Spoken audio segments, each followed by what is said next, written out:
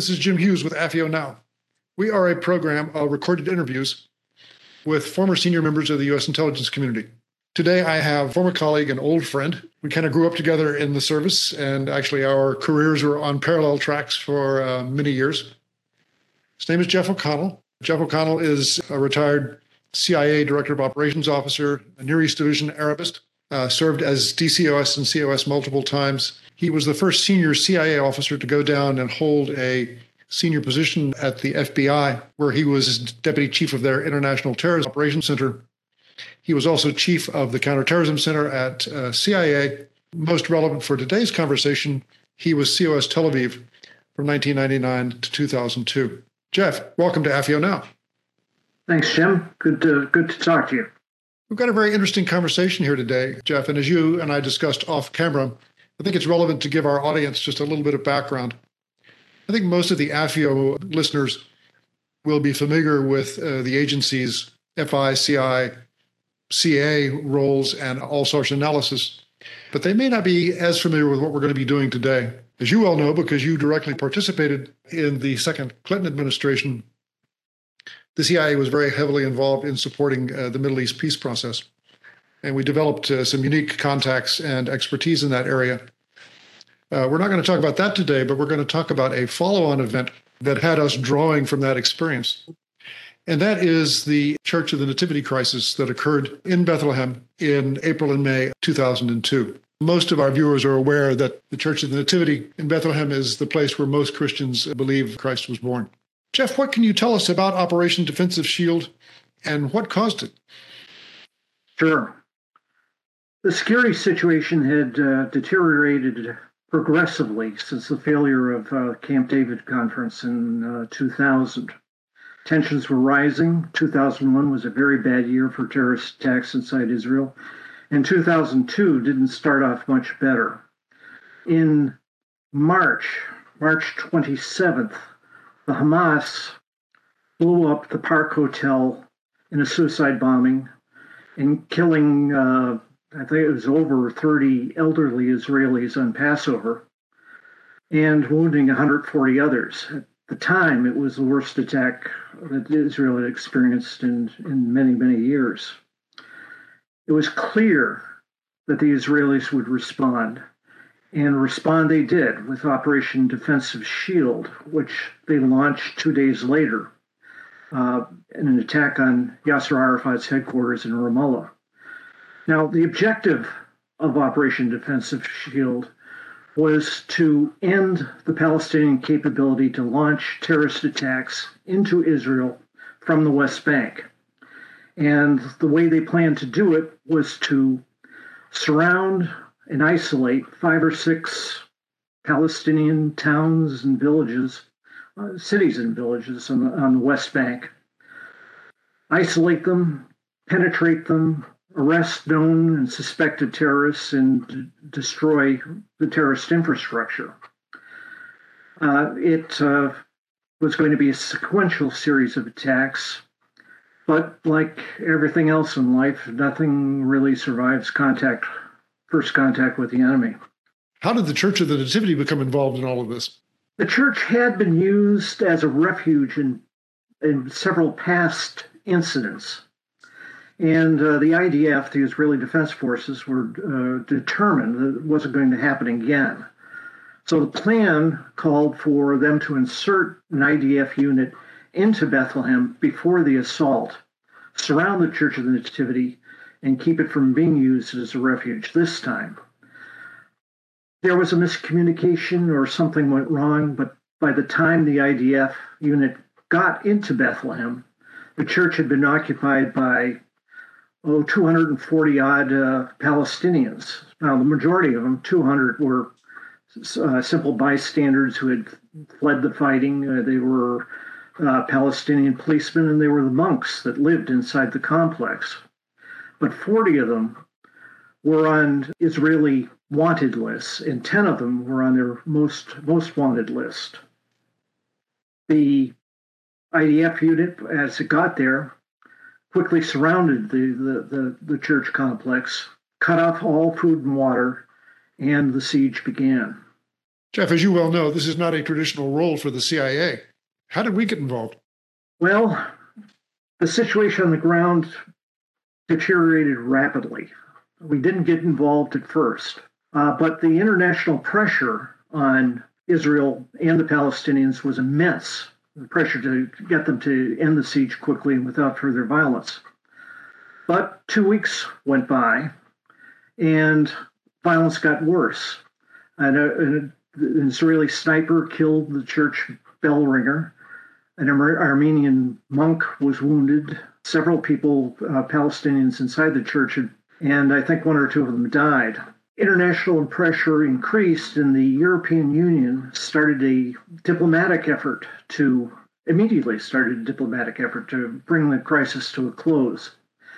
But after 2 weeks, it wasn't making much progress. Nothing was really being accomplished.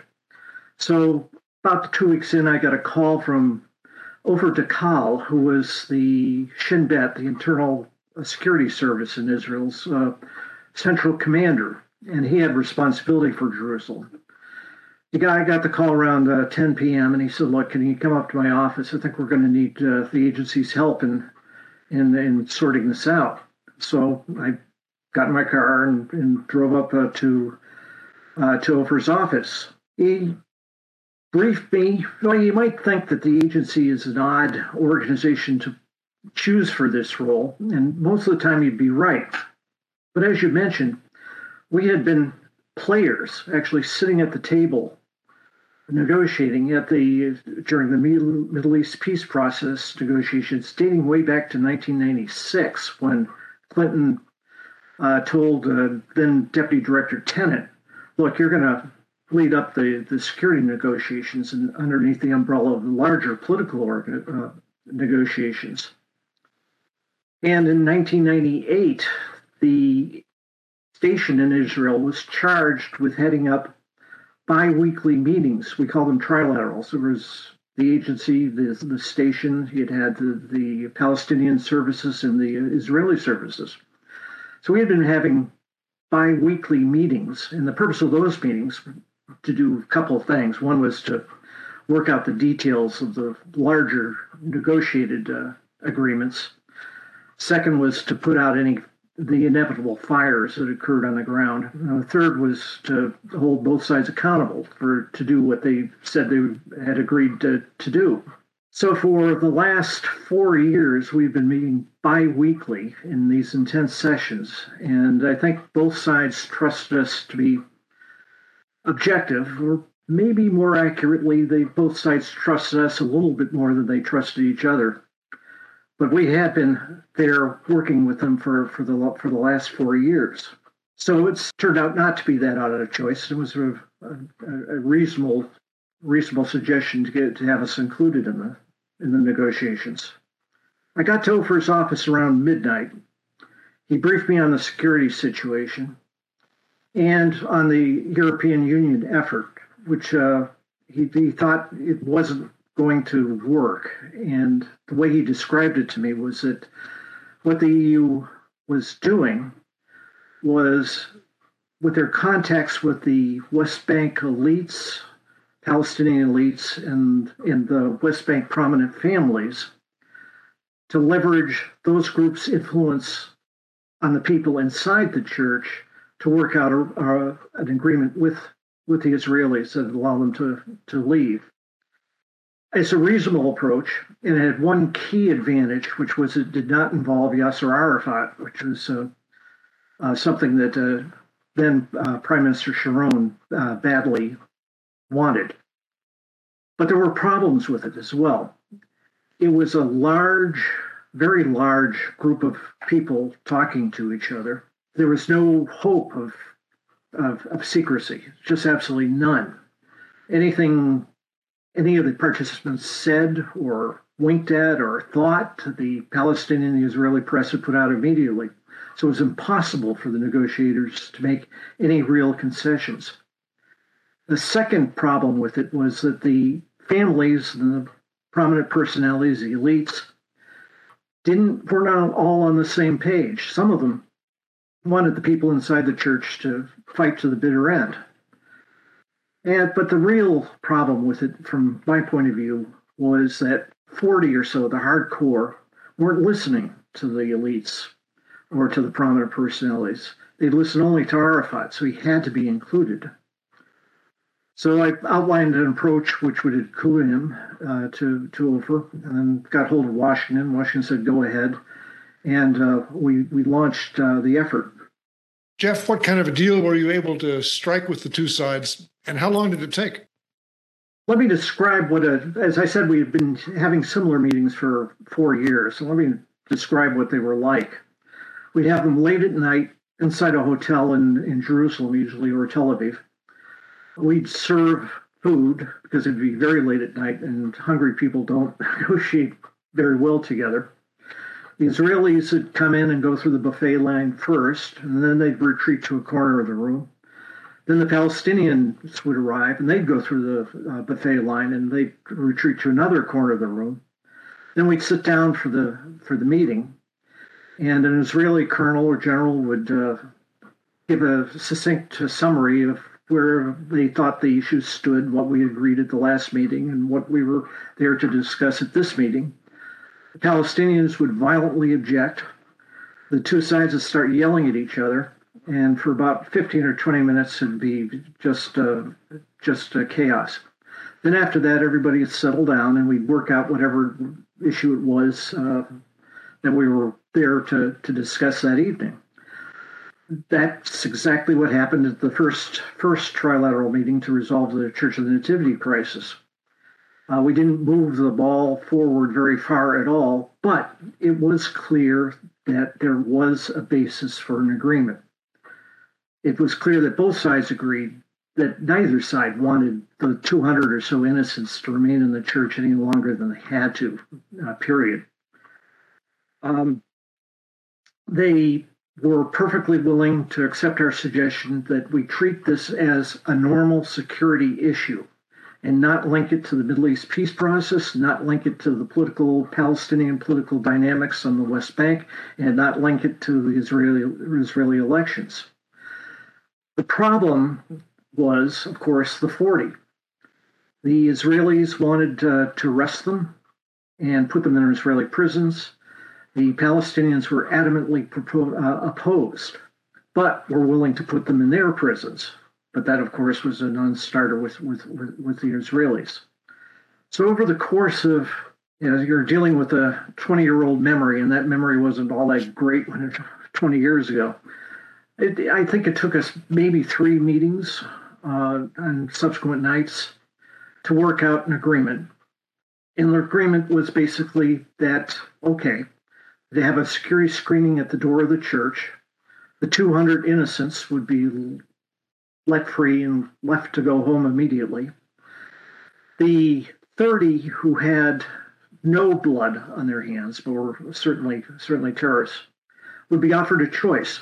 They could stand trial in Israel, serve their terms in Israeli prisons, and be allowed to stay on the West Bank if they forswore terrorism, or they could accept immediate, and I mean immediate, the moment they took down the barricades, exile to Gaza. And very uncertain time frame is when they'd be allowed back into the West Bank. The 10 or so who had Israeli blood on their hands were offered a similar deal: trial, imprisonment, release after you forswore terrorism, or immediate exile to Europe.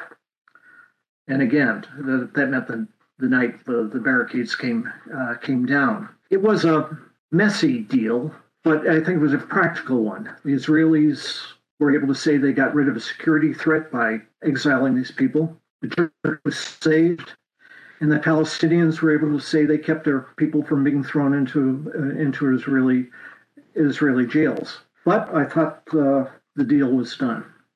Jeff, your description of the late night meetings really brings back some memories.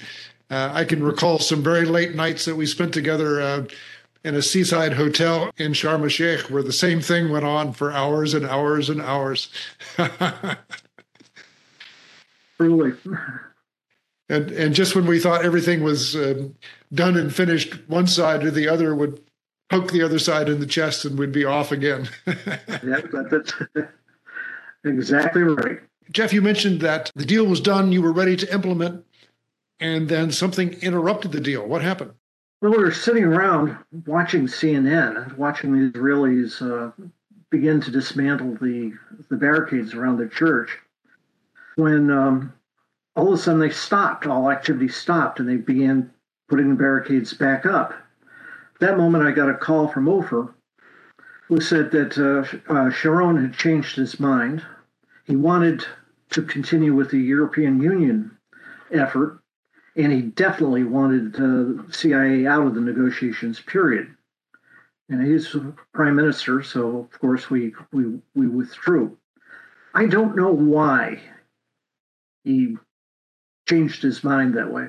I suspect, and it's only suspicion, that just having Arafat involved in the equation was just too much for him to stomach.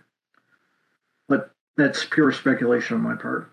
So some time passed, and then the agency was asked to re-engage. What was the outcome then? Yeah, another couple of weeks passed, and the security situation inside the church and the security situation inside Israel deteriorated rapidly. I think at the time, for those 2 weeks, Israel was 2 or 3 weeks, Israel was suffering maybe a suicide bombing or a serious suicide operation a day inside Israel. And the conditions inside the church were horrible. There was no food, no water, and wounded people without treatment, and a couple of dead bodies in the church. And during this period, a group of international peace activists and a reporter managed to clamber over the barricades and make their way into the church. They had food, water, and cameras, of course, and their descriptions of what was happening inside the church. It was really, really awful, appalling. So I think it was more international pressure, and the pressure of this group that actually saw the conditions inside the church that convinced the prime minister that he really needed to re-engage and get back to where we were 2 weeks ago. And that's precisely what happened. I got a call from Ofer. He said, look, start it up again. I called one of Arafat's key advisors. He said, yes, we have no interest in letting this go on any longer. Restart the talks. And what was the final deal? It was pretty much a refined version of the first deal. Again, a security screening, the 200 innocents being released, the 40 divided into two groups, 30 that could accept exile in Gaza or imprisonment, and the 10 that were going to be exiled to Europe or accept trial and imprisonment in Israel. It almost the same. There was a couple of glitches. One was the arms of the weapons inside the church. The Israelis wanted to seize the weapons and do a forensic examination of them, and the Palestinians were absolutely opposed to that. The discussion on the weapons went on for at least one meeting, maybe two, and the second one lasted for hours. And finally, one of the Palestinians turned to me and said, well, what do the Americans say about this? We haven't heard anything from you guys all evening. I had it by this point. I mean, I was really fed up. The agency lawyers told me that under no circumstances could our officers touch those weapons because of legal consequences, possible legal consequences later. So finally, I just looked at him and said, I think we should throw the freaking weapons into the freaking sea. And much to my amazement, the two sides looked at each other and said, that's not a bad idea. So I thought we were through. Then they started arguing about which sea, the Mediterranean Sea or the Dead Sea. Mediterranean Sea being arguably Israeli, the Dead Sea being arguably Palestinian. It got to the point where neither side would budge. So the Palestinians got into their convoy and started to leave. I had one of my officers literally jump in front of the convoy, stop them, and bring them back to the table. And I said, look, if Washington agrees, why don't we have the U.S. military attaché's office and the Office of Military Cooperation, have them take the weapons and hold them in forever. That was acceptable to both sides, and the agreement was made. Now, it took a couple of days to work out the details because the EU effort had been going on along in parallel, and we had been coordinating with them through Ambassador Kurtzer, the U.S. ambassador to Israel at the time. And they had already figured out which countries would take which terrorists. And and they worked out the logistics of how to get the exilees out of Israel to either Gaza or to Europe. There was only one small glitch at the last moment. Apparently, the EU officials forgot to inform Italy that they were taking one, but an alternative was quickly found, and the siege was lifted on 10 May. That's a great story. I think it's also useful to tell our audience that among the principal Shin Bet and Palestinian security negotiators, quite a few of the Shin Bet officers spoke Arabic, and a number of the Palestinian security officers spoke Hebrew. And all of those guys had each other's cell phone numbers programmed on their cell phones. So they knew exactly how to talk to each other and how to get a hold of each other if they wanted to. But they really wanted a third-party presence to at least provide them some cover for what they were doing. That's exactly right. Jeff, this is a great story. I'm sure our audience will really enjoy hearing it from you. What's your view on these kind of activities for the agency? Clearly, it's unusual. It's not our normal charter. Do you think we should do this again? And if so, under what kind of circumstances? I think we probably will end up doing this again. We may already have since I retired. But there is a danger of being directly involved in negotiations. There's a danger because you have to take a position. And there's a tendency to look at things through glasses, rosy-colored glasses that support your position. That's a real issue, and it needs to be dealt with. But at the end of the day, you can't let the Church of the Nativity be destroyed. Really ought to make strong efforts to end crises like this. And if the agency has the contacts, then yes, I think it should be used again. I want to thank Jeff O'Connell for sharing with us really some very interesting and exciting moments from his life and also from the experience of the agency under some rather unusual circumstances. Thanks, Jeff. I really enjoyed it. See ya.